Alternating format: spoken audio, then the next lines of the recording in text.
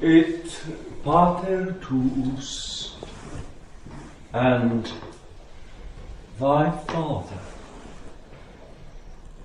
In the name of the Father, and of the Son, and of the Holy Ghost. Amen.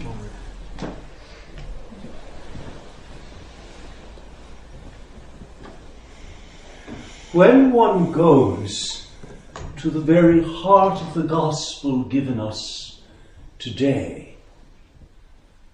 what does one find?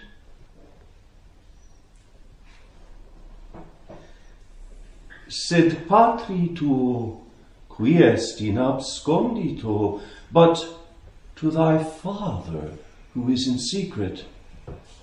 Et pater tuus, and thy Father, qui videt in abscondito, who seeth in secret, redet tibi, will repay thee. At the heart of today's gospel, on this, the first day of the great fast, lies the mystery of the Father. Every suffering in the world, every suffering in society, every suffering in the family, every intimate suffering of the soul can be traced back to one thing: alienation from the Father. All of Lent is about returning to the Father. Saint Benedict inscribes this return to the Father on the very first page of the Holy Rule, when he invites the monk to return by obedience to the Father, from whom by disobedience he has alienated himself. Today's gospel invites, I want to say compels us to abide beneath the gaze of the Father.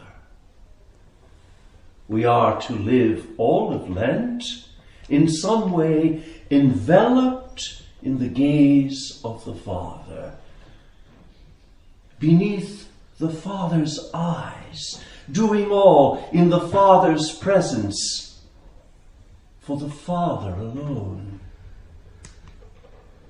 I would invite you this year to trace this progressive entrance into the mystery of the fatherhood of God throughout all of Lent. You know that on the Saturday of the second week of Lent, we will be given the gospel of the prodigal son. And in that gospel, we are given a Lenten prayer that is unsurpassed. What does the poor, distressed lad say in his state of alienation from the Father? Surgam, I shall arise, et ibo ad patrem meum, and go unto my Father, and say to him, Pater, peccavi in caelum et coram te. Father, I have sinned against heaven and before thee. Pater, that word alone can be your uninterrupted Lenten aspiration to say at every moment, Pater, Father, Father, and so to abide beneath the Father's gaze. There is no brokenness, no affliction, no intimate suffering that the invocation and the presence of the Father cannot heal. And then, on Friday of the third week of Lent, again it is the Father at the very heart of the Gospel. Jesus will meet the Samaritan woman at the well and engage her in conversation, revealing the Father's thirst for adorers in spirit and in truth. He will say to the Samaritan woman and to each of us, "But the hour cometh, and now is, when the true adorers shall adore the Father in spirit and truth. For the Father also seeketh such to adore him." And then, on the Wednesday in Passion Week, Jesus will speak of his Father, saying, "That which my Father," oh, to hear that phrase in the mouth of Jesus, coming from the heart of Jesus.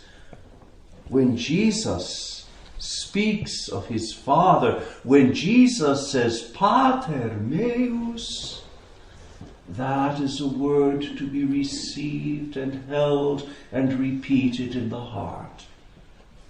And so he will say, "That which my Father hath given me is greater than all, and no one can snatch it out of the hand," he says it again, "of my Father.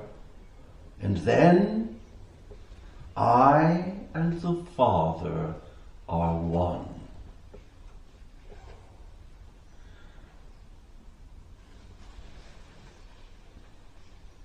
Finally, at the end of the fast of 40 days, we will enter with Jesus on Palm Sunday into that country place, that garden called Gethsemane. And there, Jesus will take us into the secret of his own prayer to the Father. Just as he took with him Peter and James and John. And we will hear him say, "My Father, Pater mi, if it be possible, let this chalice pass from me.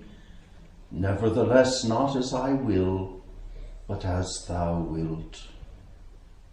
And again, "My Father, if this chalice may not pass away, but I must drink it, thy will be done."